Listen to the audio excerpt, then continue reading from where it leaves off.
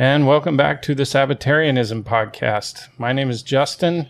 I have across from me Mr. Richard Davis. Hello, Richard. Hello, Justin, and everybody else. Yeah. And to my right, Mr. Neil Saul. Hello, Mr. Neil Saul. Hello, gentlemen. All right. So the feast is over. We were off for the feast and enjoyed that. But we're ready to get back into things. And we discussed that I think we're going to start here with 1 Peter. You guys in agreement? Is that where we want to go? Looks like that's where we are. All right. Anything we want to set up on 1 Peter or these letters from Peter? No, not me. I mean, I think we'll just get into it and hear what he has to say. Yeah. Okay. Well, without further ado, I guess, let's get into 1 Peter. Richard, you going to read? I will. All right. Peter, an apostle of Jesus Christ, to the pilgrims of the dispersion in Pontus, Galatia, Cappadocia, Asia, and Bithynia, the elect according to the foreknowledge of God and the Father, in sanctification of the Spirit, for obedience and sprinkling of the blood of Jesus Christ. Grace to you and peace be multiplied. All right. Who are the elect exiles of the dispersion is how my version points it out. Yeah, the pilgrims of the dispersion in Pontus. These are the dispersed Israelites. Northern tribe. Well, as we get into it further on, that's the only people he can be talking to. We'll catch that up when we get there. But there is some confusion with some who have adopted the idea these are the dispersed Christians. Bullinger. I have the Believer's Bible, and I was reading that from Bullinger. He's one of them that believes in that. And he does some good stuff, but... Well, these are Christians in the dispersion, which is, of course, at this time would be the scattered Israel. Still scattered. You know, they were in the second chapter of Acts, they came from all these areas up to in the Passover season, up to Jerusalem. Yeah. And that's when the Holy Spirit was first given, not Passover, but the festivals. Day of Pentecost during right. the festivals. Right. Mm-hmm. He's not talking about Christians who are later driven out historically and dispersed worldwide. He was talking about those in the Israelite dispersion who have now the elect according to the foreknowledge of God the Father, and have received the Holy Spirit, and thus they are sanctified by the sprinkling of the blood of Christ. So it labels them as Christians, but they're scattered Christians in this early time. So that would have, the dispersion of the diaspora at this time was scattered Israel. And they had been driven to the north Yes. of Israel, 700 BC, yet they would have easily came back, maybe not to Israel, but to these communities, which are, Yes. most of those are in Galatia, I forget the term there, Asia Minor? Asia Minor, yeah. Yep. So would this also be the group that the apostles were sent out to, right? When Jesus sent them out To the lost sheep to of the the lost house sheep of of Israel. Yes. Israel, Yeah. right? Yeah. And to be sanctified in the Spirit, they're set apart, Yeah. made holy. That means they are believers in Jesus Christ, Yeah. according to the sprinkling of His blood and setting beside by the Holy Spirit, and they are sanctified for obedience to God. And you get the impression, and I think it's true, that Peter was sent to the Israelites. Yeah, he was one of them sent out. Right. Well, he was. Right. Yet Paul was sent to the Gentiles. Yes. And, that's why I brought it up earlier, that that's why I firmly believe it's Israel, because that was Peter's mission, Yes. to go to Israelites. That's a good point. Yes. Okay, verse 3. Verse 3, Blessed be the God and Father of our Lord Jesus Christ, who according to his abundant mercy has begotten us again to a living hope through the resurrection of Jesus Christ from the dead, to an eternal, incorruptible, and undefiled, and that does not fade away, reserved in heaven for you, who are kept by the power of God through faith for salvation ready to be revealed in the last time. No, not immediately when they die, but in their own time, in the last time where the resurrection, when the return of Jesus Christ occurs, and we will all see that.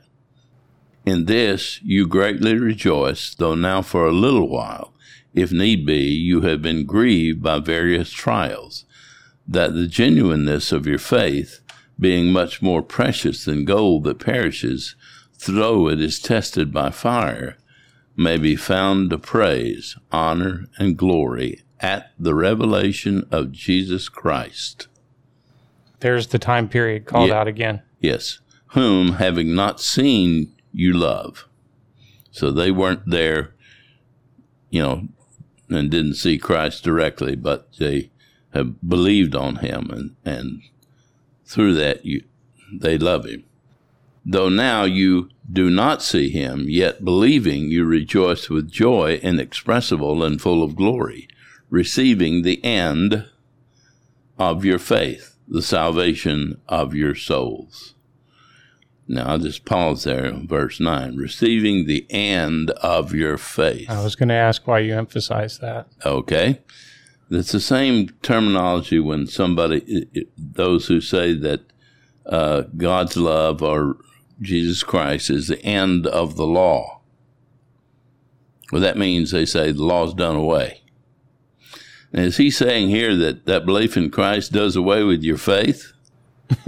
That's the same nonsense. Okay?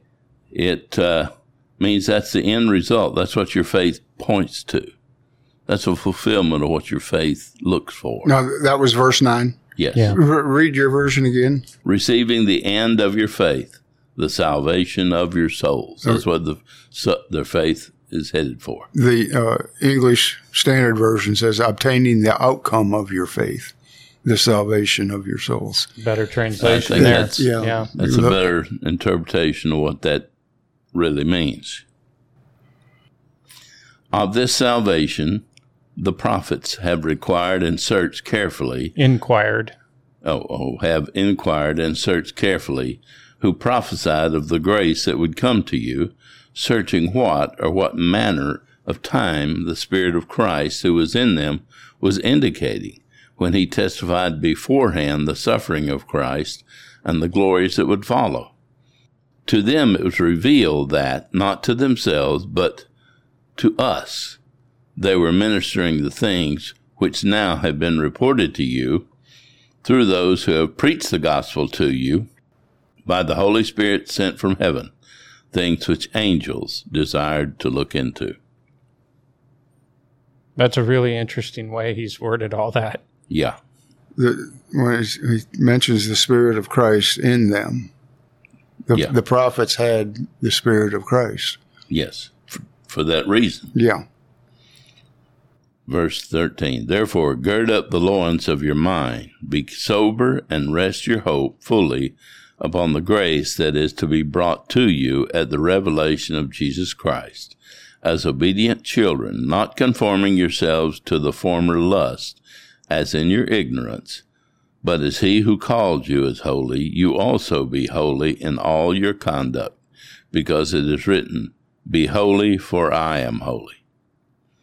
And if you call on the Father, who without partiality judges according to each one's work, conduct yourselves throughout the time of your stay here in fear, knowing that you are not redeemed with corruptible things like silver or gold from your aimless conduct received by traditions from your fathers, but with the precious blood of Christ, as of the Lamb, without blemish and without spot. Now, we could talk a long time about that, because even today, the churches of God, anyway, are still mired in a lot of the doctrines of the Pharisees. and glorifying things and arguing about things that that do not contain the real glory. It doesn't mean they're needless or pointless or not necessary, but it's the blood of Christ that redeems us. In verse 16, where it says, "You shall be holy, for I am holy," that's cited from Leviticus 11:44, and I think there's another verse, maybe 45 or 46, that it says it again. Okay. And it says down here, Leviticus 11:44, 45, and chapter 19, verse 2, and chapter 20, verse 7. There you go. So there's a lot of them. A lot of them, yeah. He indeed was foreordained before the foundation of the world, but was manifest in these last times for you, who through him believe in God, who raised him from the dead and gave him glory, so that your faith and hope are in God. Now you notice there it says that through him you believe in God. He gives you that understanding. He is truly, in this time period that Peter's talking about here, the only one who opens and no man shuts, and shuts and no man opens. He gives understanding to anyone. That gets back to that spirit of Christ in them. That's right. In the prophets and in us, that brings us to that knowledge so we can receive the Holy Spirit. Yes. Since you have purified your souls in obeying the truth through the Spirit, in sincere love of the brethren, love one another fervently with a pure heart, having been born again or begotten again, not of corruptible seed, but incorruptible, through the word of God, which lives and abides forever. Because all flesh is as grass, and all the glory of man as the flower of the grass. The grass withers, and its flower falls away, but the word of the Lord endures forever. And that's Isaiah. Okay. Is that Isaiah 28? It's Isaiah 40. 40. 6 and 8, I think it is. Okay. But this is the word which by the gospel was preached to you. Therefore, laying aside all malice, all deceit, hypocrisy, envy, and all evil speaking, as newborn babes desire the pure milk of the word, that you may grow thereby, if indeed you have tasted that the Lord is gracious. If indeed, in other words, the Holy Spirit is in you. Coming to him as to a living stone, rejected indeed by men, but chosen by God and precious. He's speaking of Christ here. You also, as living stones, are being built up a spiritual house, a holy priesthood, to offer up spiritual sacrifices acceptable to God through Jesus Christ. Therefore, it is also contained in the Scripture, Behold, I lay in Zion a chief cornerstone, elect, precious, and he who believes on him will by no means be put to shame. That's Isaiah 28. Verse 16. Yeah. And that's a messianic prophecy. Therefore, to you who believe, he is the precious, but to those who are disobedient, the stone which the builders rejected has become the chief cornerstone. They rejected it. And a stone of stumbling and a rock of offense. They stumble, being disobedient to the word to which they also were appointed. Now, Speaking of the Jews here. Yes. yeah. Yes. And those who did not accept him. But you are a chosen generation, a royal priesthood, a holy nation, his own special people, that you may proclaim the praises of him who called you out of darkness into his marvelous light. That's in several different places. I think Moses uses that terminology, a royal priesthood, holy nation, and so on. So does Revelation. Mm-hmm. But he's speaking to these people in particular, a royal priesthood, a holy nation. And picking up in verse 10, who once were not a people, but are now the people of God, who had not obtained mercy, but now who have obtained mercy. Now that's the one that Bullinger and others have keyed in on, saying this is Gentile converts that Peter's writing to. That's what they're honing in on right there. So maybe we can expound upon that. Okay.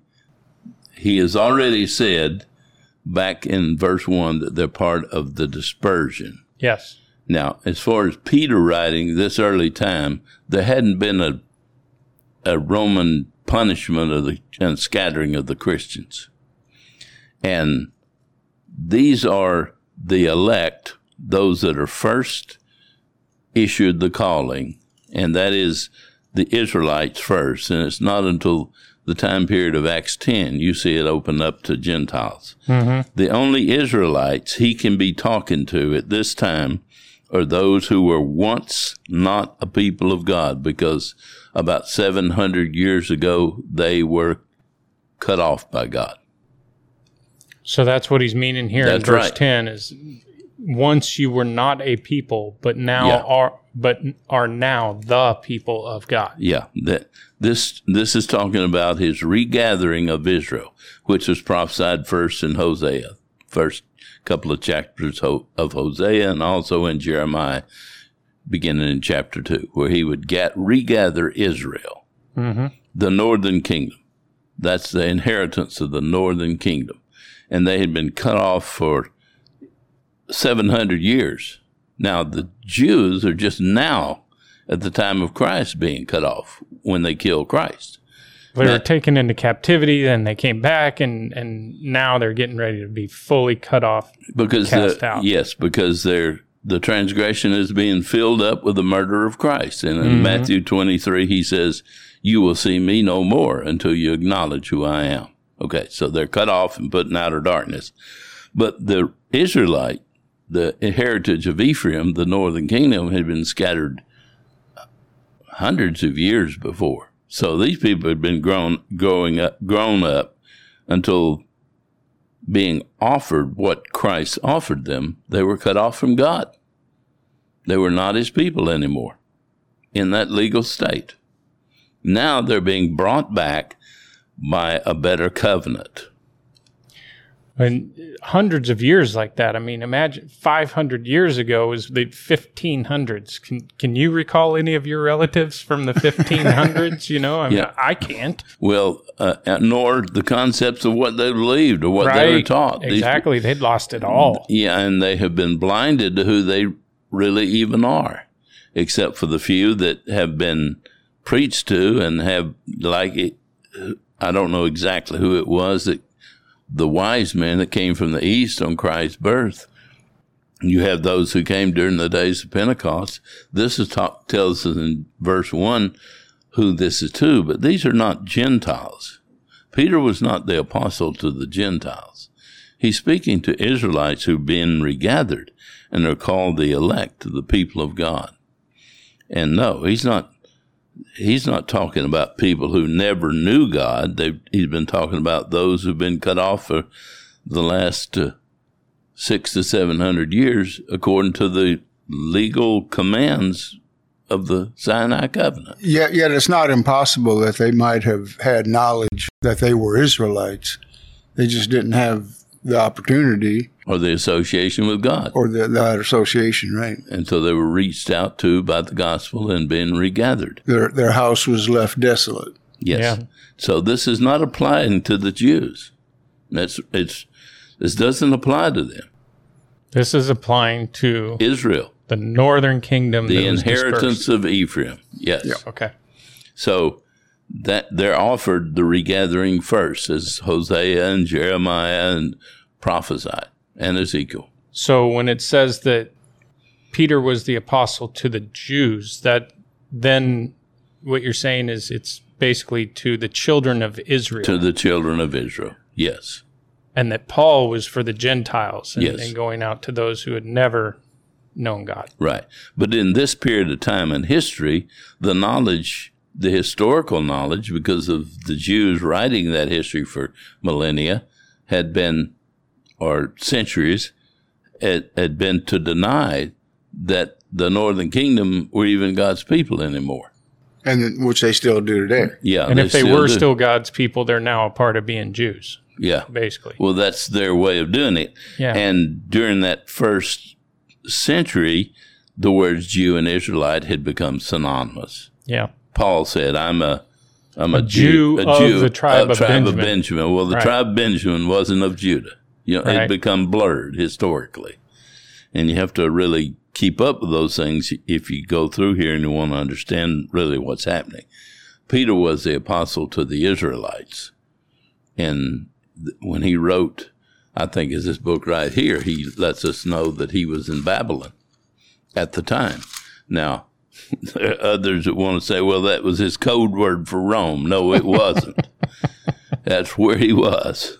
And we're going to see, too, in the next couple of verses that verse 12, he says, keep your conduct among the Gentiles honorable. Yes. Well, he's obviously not talking to Gentiles. Why make the distinction there? Yeah, good point. All right, I think we dropped off here on verse 11.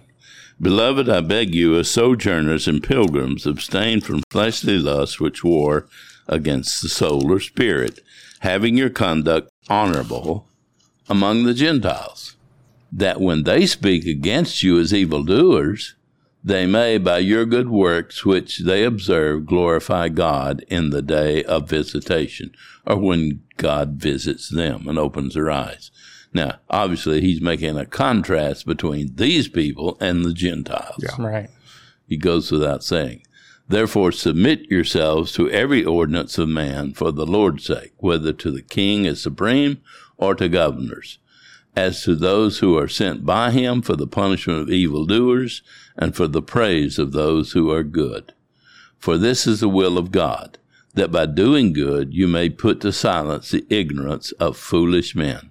I get the impression that he and Paul had some contact and discussed some of these things because Paul uses similar phraseology. Yeah. Could be. As free, yet not using liberty as a cloak for vice, but as bondservants of God. Honor all people, love the brotherhood, and fear God, and honor the king. Servants, be submissible to your masters with all fear, not only to the good and gentle, but also to the harsh. For this is commendable, if because of conscience toward God one endures grief, suffering wrongfully. What then credit is it if, when you are beaten for your faults, you take it patiently? If you deserved it, it's not to your credit. It's what you deserve. But when you do good and suffer, if you take it patiently, this is commendable before God.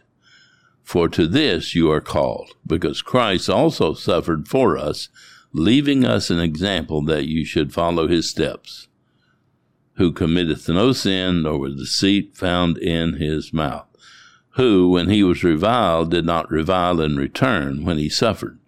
He did not threaten, but committed himself to him who judges righteously, who himself bore our sins in his own body on the tree, that we, having died to sins, might live in righteousness, by whose stripes you were healed.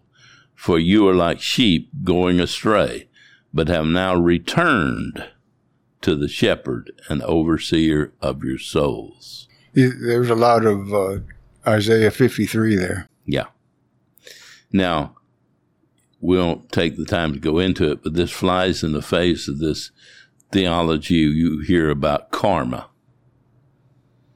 The yin and the yang, this Eastern mystic nonsense that comes from pantheism and those religions that believe that there's karma.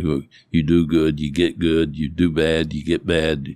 You know, those things automatically happen in the vast existence of whatever they believe is the God. Well, Christ got what he didn't deserve, didn't he? Mm-hmm. Sure did. In fact, the very fact that Christ performed miracles was one of the biggest witnesses that that's a bunch of nonsense. Mm-hmm. That he altered what we would call the physical realm in order to accomplish things that don't work according to the nature of the so-called ethereal nothingness that people worship. I think Peter's last points here in this chapter are really important. For to this you were called. Right. Because Christ also suffered for us, leaving us an example. So you're not called to have a life that's just joyful every day and to you get happy. to drive a Ferrari and whatever to be happy. There's going to be struggle and strife in the life as a follower of the Messiah. That's what Peter's saying here. And notice in verse 25, once again, this is proof of who he's talking to. For you were like sheep going astray, but have now returned to the shepherd. Okay. Not of people who had never known him, like the Gentiles. So that's who the northern tribe and the southern tribe knew back then. That's right. Was the Messiah. Mm-hmm. But the northern tribe, the inheritance of Ephraim, was cut off many centuries before. And these people then grew up without that direct association with God that Sinai covenant held, because God had divorced them. And now he brings them back into the better covenant as the firstborn heritage. So basically, Peter here is writing to the people that he and the others apostles went out to when Jesus sent them out. Yes. He's writing a letter to them. To that heritage. Yes. Chapter 3. Wives, likewise, be submissive to your own husbands, that even if some do not obey the word, they, without a word, may be won by the conduct of their wives, when they observe their chaste conduct accompanied by fear. Do not let your adornment be merely outward, arranging the hair, wearing gold, or putting on fine apparel. Rather, let it be the hidden person of the heart, with the incorruptible beauty of a gentle and quiet spirit, which is very precious in the sight of God. For in this manner, in former times, the holy women who trusted in God also adorned themselves, being submissive to their own husbands, as Sarah obeyed Abraham, calling him Lord, not some other man. That would be wrong. Calling her husband. That's Lord. right. That's right. For a woman to give that lordship to some other man in any way is wrong. Right. Shouldn't be going on. Whose daughters you are, if you do good and are not afraid with any terror. Husbands, likewise, dwell with them with understanding, giving honor to the wife as a weaker vessel, and as being heirs together of the grace of life, that your prayers may not be hindered. And, those verses there would fit very nicely in with what Paul said in Ephesians 5. Finally, all of you be of one mind, having compassion for one another, love as brothers, be tender-hearted, be courteous, not returning evil for evil or reviling for reviling, but on the contrary, blessing, knowing that you are called to this, that you may inherit a blessing. For he who would love life and see good days, let him refrain his tongue from evil, and his lips from speaking deceit. Let him turn away from evil and do good. Let him seek peace and pursue it. For the eyes of the Lord are on the righteous, and his ears are open to their prayers. But the face of the Lord is against those who do evil. Psalms 34. He's quoting a lot of scripture here, so it makes me wonder, and I don't think we're told, but it makes me wonder if these people, his audience that he's writing to, would have had, at least somewhere in their lives, the scriptures. Well, they would have had they'd have been able to go to the synagogues in those areas. Yeah, Acts 15 talks about that. Yeah. Okay. Yes. Verse 13, and who is he who will harm you if you become followers of what is good? But even if you should suffer for righteous sake, you are blessed. And do not be afraid of their threats, nor be troubled. But sanctify the Lord God in your hearts, and always be ready to give a defense to everyone who asks you a reason for the hope that is in you, with meekness and fear, having a good conscience, that when they defame you as evildoers, those who revile your good conduct in Christ may be ashamed. For it's better, if it is the will of God, to suffer for doing good than for doing evil. For Christ also suffered once for sins, the just for the unjust, that he might bring us to God, being put to death in the flesh, but made alive by the Spirit, by whom also he went and preached to the spirits in prison, who formerly were disobedient, when once the divine long-suffering waited in the days of Noah, while the ark was being prepared, in which a few, that is, 8 souls, were saved through water. There's also an antitype, which now saves us, baptism, not the removal of the filth of the flesh, but the answer of a good conscience from God, through the resurrection of Jesus Christ, who is gone into heaven and is at the right hand of God, angels and authorities and powers having been made subject to him. There's a lot right there. Yeah, the baptism symbolizes not cleaning of the body, but the cleaning of the conscience and the spirit, and to change what is in us.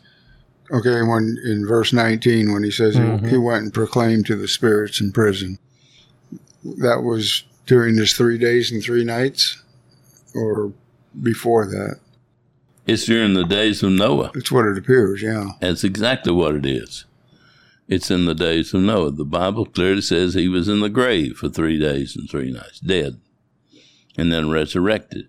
And this is where, we don't know much about this, but we know enough to know that there were spirits imprisoned during that time period, the days of Noah. We don't know what the world, the boundaries of the spirit world and the natural world or the physical world before that. We know nothing about what went on before Noah, except what little we're told in the Bible in terms of right and wrong. Mm-hmm. We don't know much since Noah, except for what the Bible's told us too. Yeah. And that's why I don't get involved in this stuff about people can tell you exactly what was going on then. You don't know. But we do know it says that during the days of Noah that he preached to those in prison who had formerly been disobedient. Yeah, that's a really interesting. And that flood was actually a type of baptism. Yeah. Of the world, cleansing of the world of that evil. Therefore, since Christ suffered for us in the flesh, arm yourself also with the same mind. For he who has suffered in the flesh has ceased from sin, that he no longer should live the rest of his time in the flesh for the lust of men, but for the will of God. That means we're committed to not sinning. Our whole spirit and focus is now changed if we're committed to Christ. After your conversion, there should be a cleaning up process that's thorough. And it continues for the rest of your life. Every day. It's about it doesn't mean you can't sin, so you do anything you want, and God doesn't account it to you. I mean, yeah. Don't get me off on that. For we have spent enough of our past lifetime in doing the will of the Gentiles, there again making a contrast between these people and Gentiles, when we walked in lewdness, lust, drunkenness, revelries, drinking parties, and abominable idolatries. In regard to these, they think it strange that you do not run with them in the same flood of dissipation, speaking evil of you. They will give an account to him who is ready to judge the living and the dead. For this reason the gospel was preached also to those who are dead now, that they might be judged according to men in the flesh, but live according to God in the Spirit. So when he says the gospel was preached to even those who are dead before they died. Well, it's before they would be before they died, or it could be referring also to those who are spiritually dead. Yeah. That they might be judged according to men in the flesh for their evil deeds, but live according to God in the Spirit. The purpose of that is to live according to God. But the end of all things is at hand. Therefore be serious and watchful in your prayers. Now, you point to people point to that and say the apostles believed that we were in the end times. Well, they were right. Yeah. And it was at hand then, and it's at hand now, even more, much more so. Just because God's time, it says, the scriptures say God's 1,000 years is a day to God. Well, it's only been 2 days in God's time since this was said, apparently. And that doesn't mean it's farther away or not coming. It means it's closer. And above all things, have fervent love for one another, for love will cover a multitude of sins. Be hospitable to one another without grumbling. As each one has received a gift, minister it to one another, a good stewards of the manifold grace of God. Notice that. As each one has received a gift, minister it to one another. Don't let any man judge you, any man contain it. That's what Paul was talking about in 1 Corinthians. And in Colossians, don't let them cheat you of your reward. If anyone speaks, let him speak as the oracles of God. If anyone ministers, let him do it as with the ability which God supplies, that in all things God may be glorified through Jesus Christ, to whom belong the glory and the dominion forever and ever. Amen. Beloved, do not think it strange concerning the fiery trial which is to try you, as though some strange thing happened to you, but rejoice to the extent that you partake of Christ's sufferings, that when his glory is revealed, you may also be glad with exceeding joy. If you're reproached for the name of Christ, blessed are you, for the Spirit of glory and of God rests upon you. On their part he is blasphemed, but on your part he is glorified. But let none of you suffer as a murderer, a thief, an evildoer, or as a busybody in other people's affairs. Yet if anyone suffers as a Christian, let him not be ashamed, but let him glorify God in this manner. For the time has come for judgment to begin at the house of God. So that's where it starts. Yes. And if it begins with us first, those who are the elect, the firstborn chosen, what will be the end of those who do not obey the gospel of God? Now, if the righteous one is scarcely saved, where will the ungodly and the sinner appear? Therefore, let those who suffer according to the will of God commit their souls to him in doing good, as to a faithful Creator. Chapter 5. The elders who are among you I exhort. Now, the elder, of course, would have been the family leaders in the congregation, family heads. They would not be the youngers. They would be the elders. Yes, and if you had, you would call church elders, that would be the ones that people respected and been chosen for their record of service and God's love that were laid out by, well, some of the matters or requirements are in the 18th chapter of Exodus, and then some of them are in Paul's letters to Titus and to Timothy. Shepherds of the flock which is among you, serving as overseers, not by compulsion, as though they can make you do anything, but willingly, not for dishonest gain, but eagerly, nor as being lords over those entrusted to you, but being examples to the flock. And when the chief shepherd appears, you will receive the crown of glory that does not fade away. I just want to pause for a minute. I think that is a very valuable text right there explaining the difference between the old overlords, the mediators, and those that claim they're an authority over others, God's authority over you. He's saying whatever good you're doing in this overseer role is by the love you show to others, an example, not by compulsion, because you have to, because you want to, and not for dishonest gain, but eagerly, nor as lords over them, but being examples to them, to those who really want to look up to you and want to do what's right and respect you.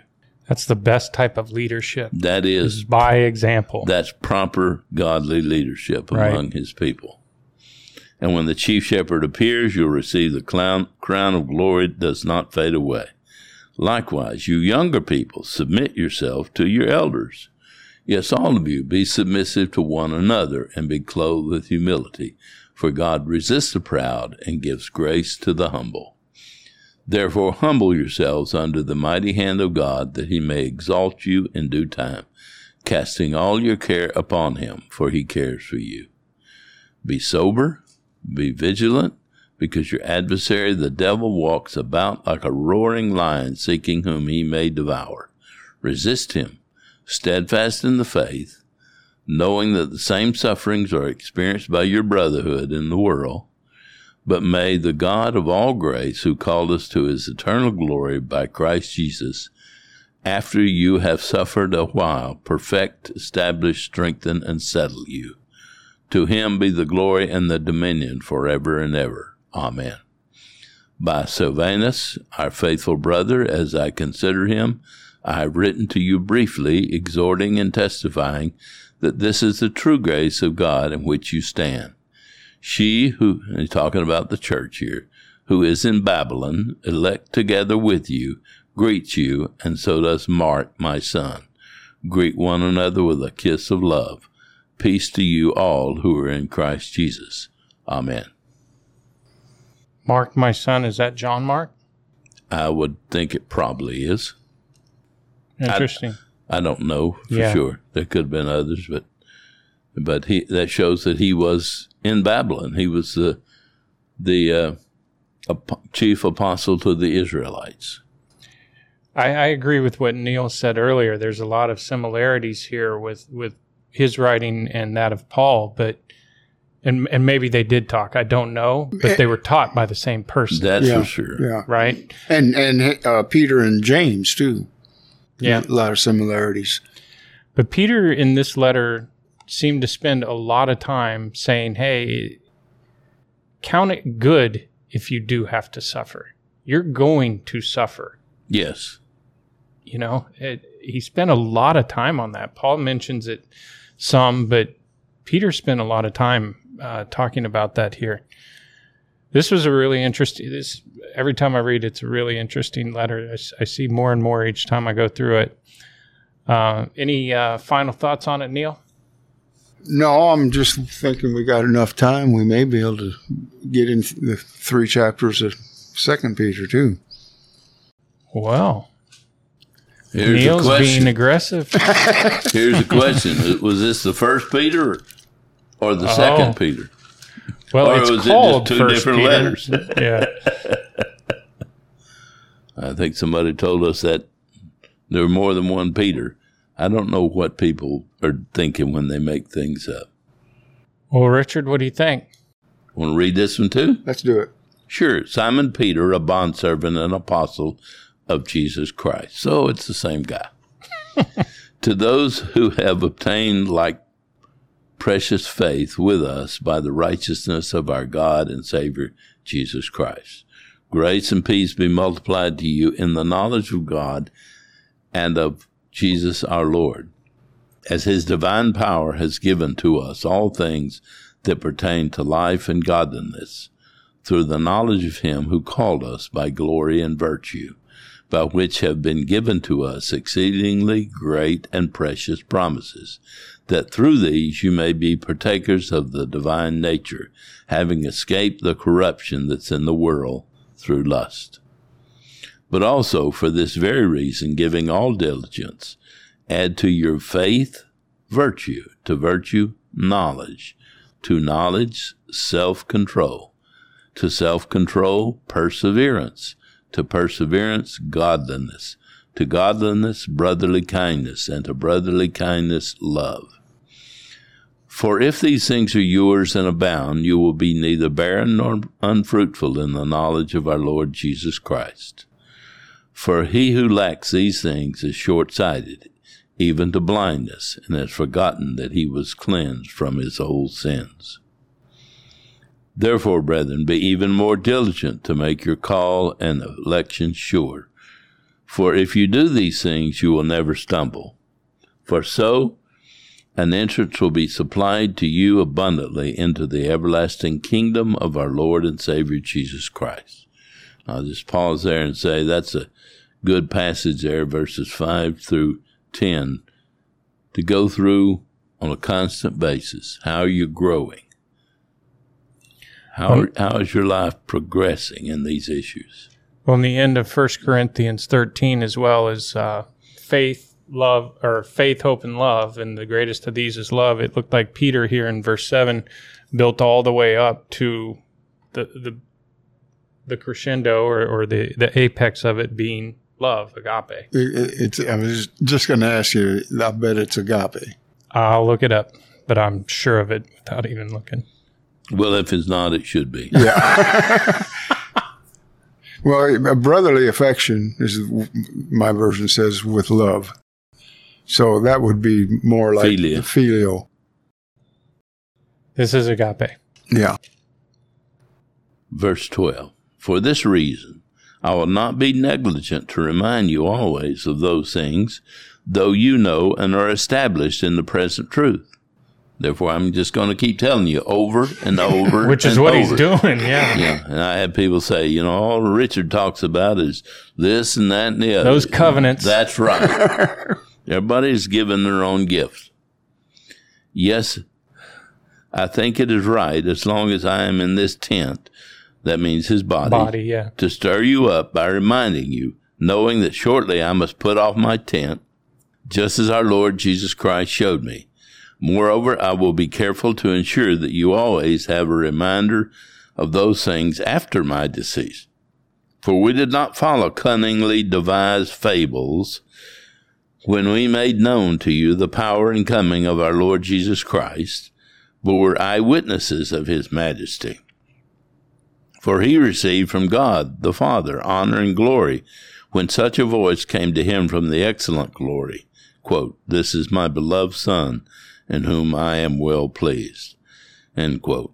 And we heard this voice which came from heaven when we were with him on the holy mountain. So this isn't like Luke who's retelling a story. This is Peter who was there and heard it. Yes, he said, I heard it with my own ears. Right. And so we have the prophetic word confirmed, which you do well to heed, as a light that shines in a dark place until the day dawns and the morning star rises in your hearts. Knowing this first, that no prophecy of Scripture is of any private interpretation. For prophecy never came by the will of man, but holy men of God spoke as they were moved by the Holy Spirit. But there are also false prophets among the people, even as there will be false teachers among you who will secretly bring in destructive heresies, even denying the Lord who brought them, and bring on themselves swift destruction. And many will follow their destructive ways, because of whom the way of truth will be blasphemed.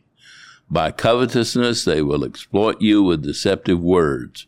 For a long time their judgment has not been idle, and their destruction does not slumber.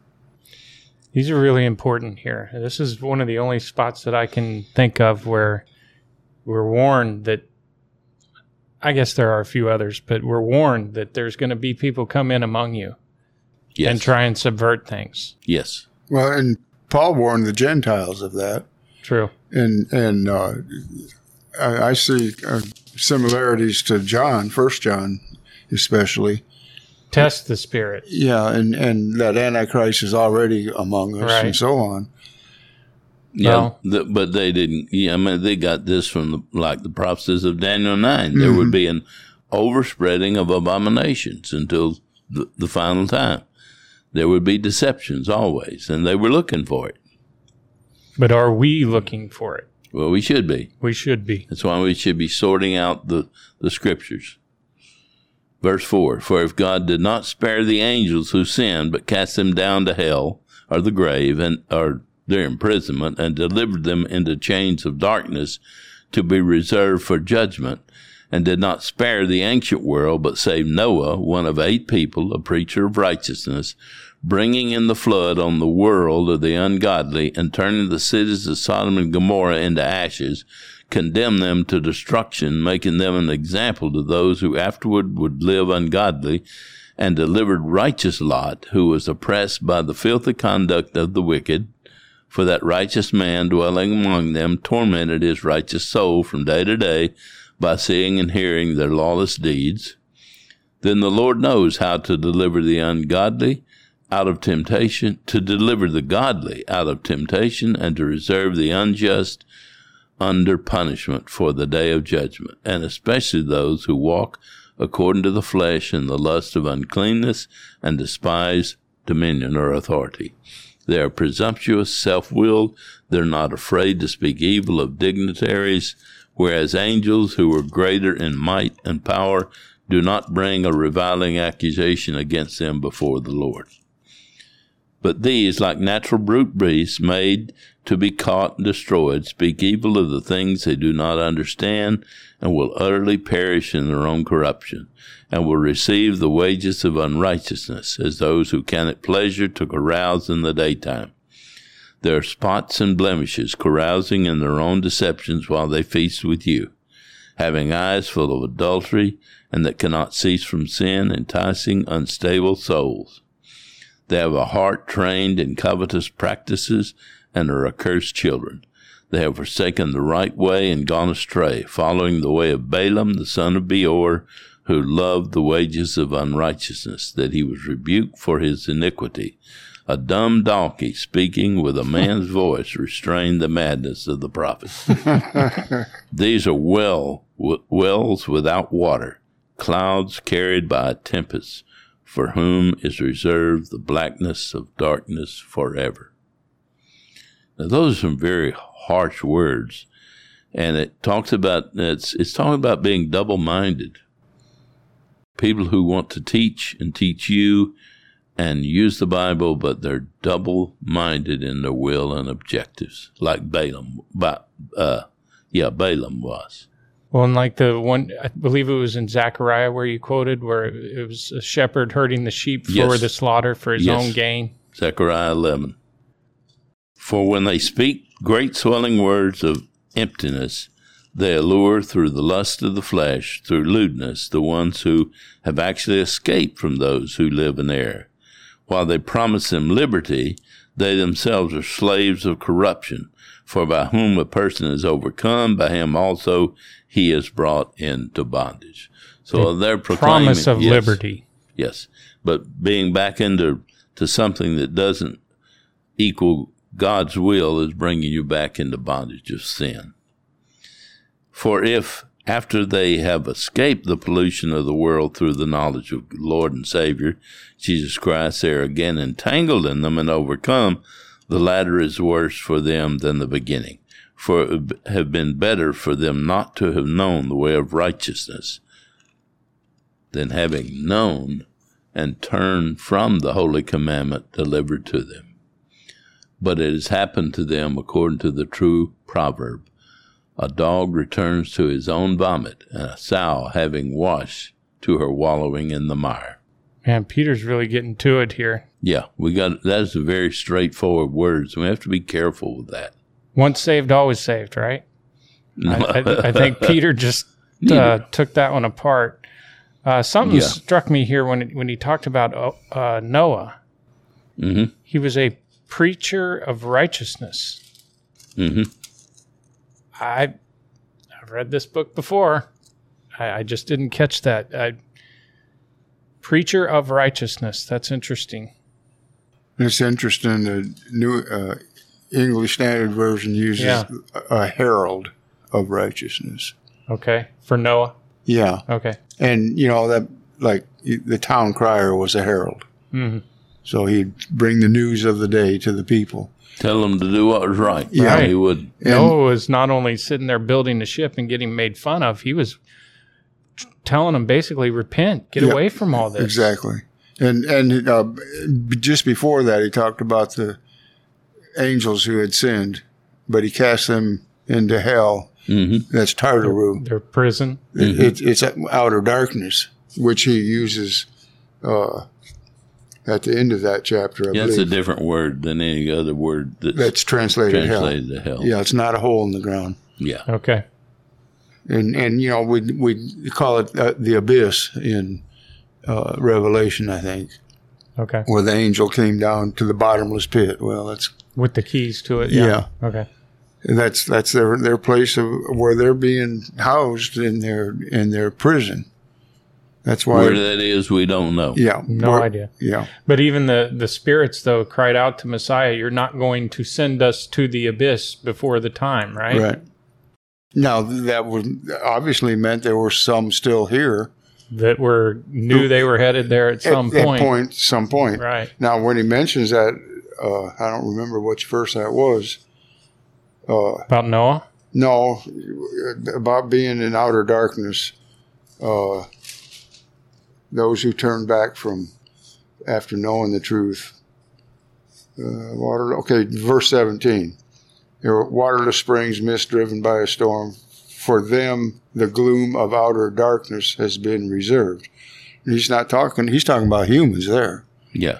And when you are separated from God forever in what the world wants to call hell, that's outer darkness. Yes. And that's when there will be weeping and gnashing of teeth. Right. Well, there's some of that going on now, but it'll be, for those, that's the end of it. Yeah. Yeah. Away from God. Yeah. Men trying to explain what they can't see, they use all kind of figurative terminology. Well, and they come to their understanding with idols in their heart, so Right. they come to wrong conclusions. Right. That's right. Anyone especially is teaching here about people who come in teaching people and bringing things in.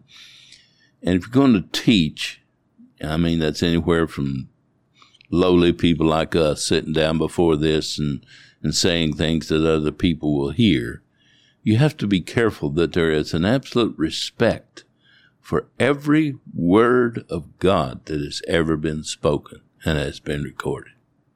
The idea that any of it has no value now is a dangerous notion. It's up to us to understand the different aspects legally of what God was requiring of, say, ancient Israel and what he requires of us now. But the value of it in terms of its eternal value is always there.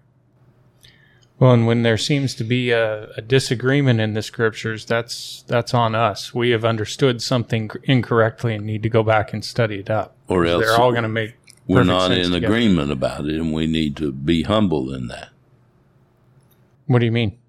Because, for instance, I've been called opinionated by men that I can say are some of the most opinionated people I've ever met. Yeah. It's just that none of us know everything. Oh, yeah. And what we do know, as Paul said, that's good and right. We didn't make it up ourselves and didn't come from us. What do you know that you did not receive, he said. If you do know something that's right, then God has revealed that. It doesn't come from you. And don't think you know everything. So be ready to understand and to learn from each other and to learn from God's word rather than to argue and promote yourself.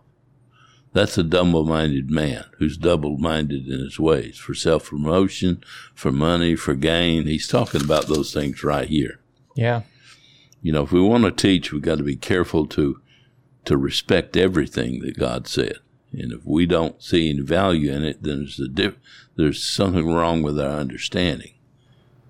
We just need to learn to study God's word better and ask him what it was about and what it was for. Yeah. Chapter 3. Chapter 3.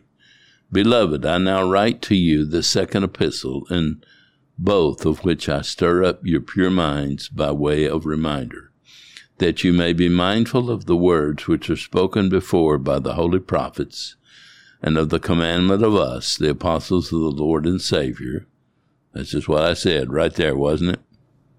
The holy prophets, all the words that were previously written in the law, as well as the ones that are being written, he's writing down here, knowing this first, that scoffers will come in the last days, walking according to their own lust, and saying, where is the promise of his coming?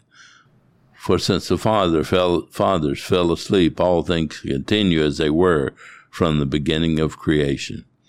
For this they willfully forget that by the word of God the heavens were of old, and the earth standing out of water and in the water, by which the world that then existed perished, being flooded with water. But the heavens and the earth, which are now preserved by the same word, are reserved for fire until the day of judgment and perdition of ungodly men. So it's coming again, but a different way. But, beloved, do not forget this one thing, that with the Lord 1 day is as 1,000 years, and 1,000 years is 1 day. The Lord is not slack concerning his promise, as some count slackness, but is long-suffering toward us, not willing that any should perish, but that all should come to repentance. But the day of the Lord will come as a thief in the night, in which the heavens will pass away with a great noise, and the elements will melt with fervent heat. Both the earth and the works that are in it will be burned up. Therefore, since all these things will be dissolved, what manner of persons ought you to be in holy conduct and godliness, looking for and hastening the coming of the day of God, because of which the heavens will be dissolved, being on fire, and the elements will melt with fervent heat? Nevertheless, we, according to his promise, look for new heavens and a new earth in which righteousness dwells. New heavens, new earth. That's right. Same terminology as John in Revelation. That's right. Therefore, beloved, looking forward to these things, be diligently to be found by him in peace, without spot and blameless, and consider that the long-suffering of our Lord is salvation, as also our beloved brother Paul, according to the wisdom given to him, is written to you, as also in all his epistles, speaking in them of these things, in which are some things hard to understand, which untaught and unstable people twist to their own destruction, as they also do the rest of the Scriptures. Things never change, do they? Mm-hmm. That's really important. You, therefore, beloved, since you know this beforehand, beware lest you also fall from your own steadfastness, being led away with the error of the wicked, but grow in grace and knowledge of our Lord and Savior Jesus Christ. To him be the glory both now and forever. Amen. Amen. So be it. May it be so. Peter really got with it there. Really interesting letters. All right, Neil, are we reading anything else today? You want to do a 2-hour podcast? No. I don't have time. I don't either. All right, gentlemen. On the other hand, if I go home, I may have to paint something. Yeah, so you got chores, so you may want to go ahead and start reading some more. All right. Anything else you guys want to add? I don't believe I have anything. All right. Really important stuff there, of course, with the part about Paul at the end there. I think that's been well documented. People know well about that within our Sabbatarian community. I wish others outside of our community knew it better. But anyway, we'll pick it up next time, and we'll talk to you then. Bye-bye.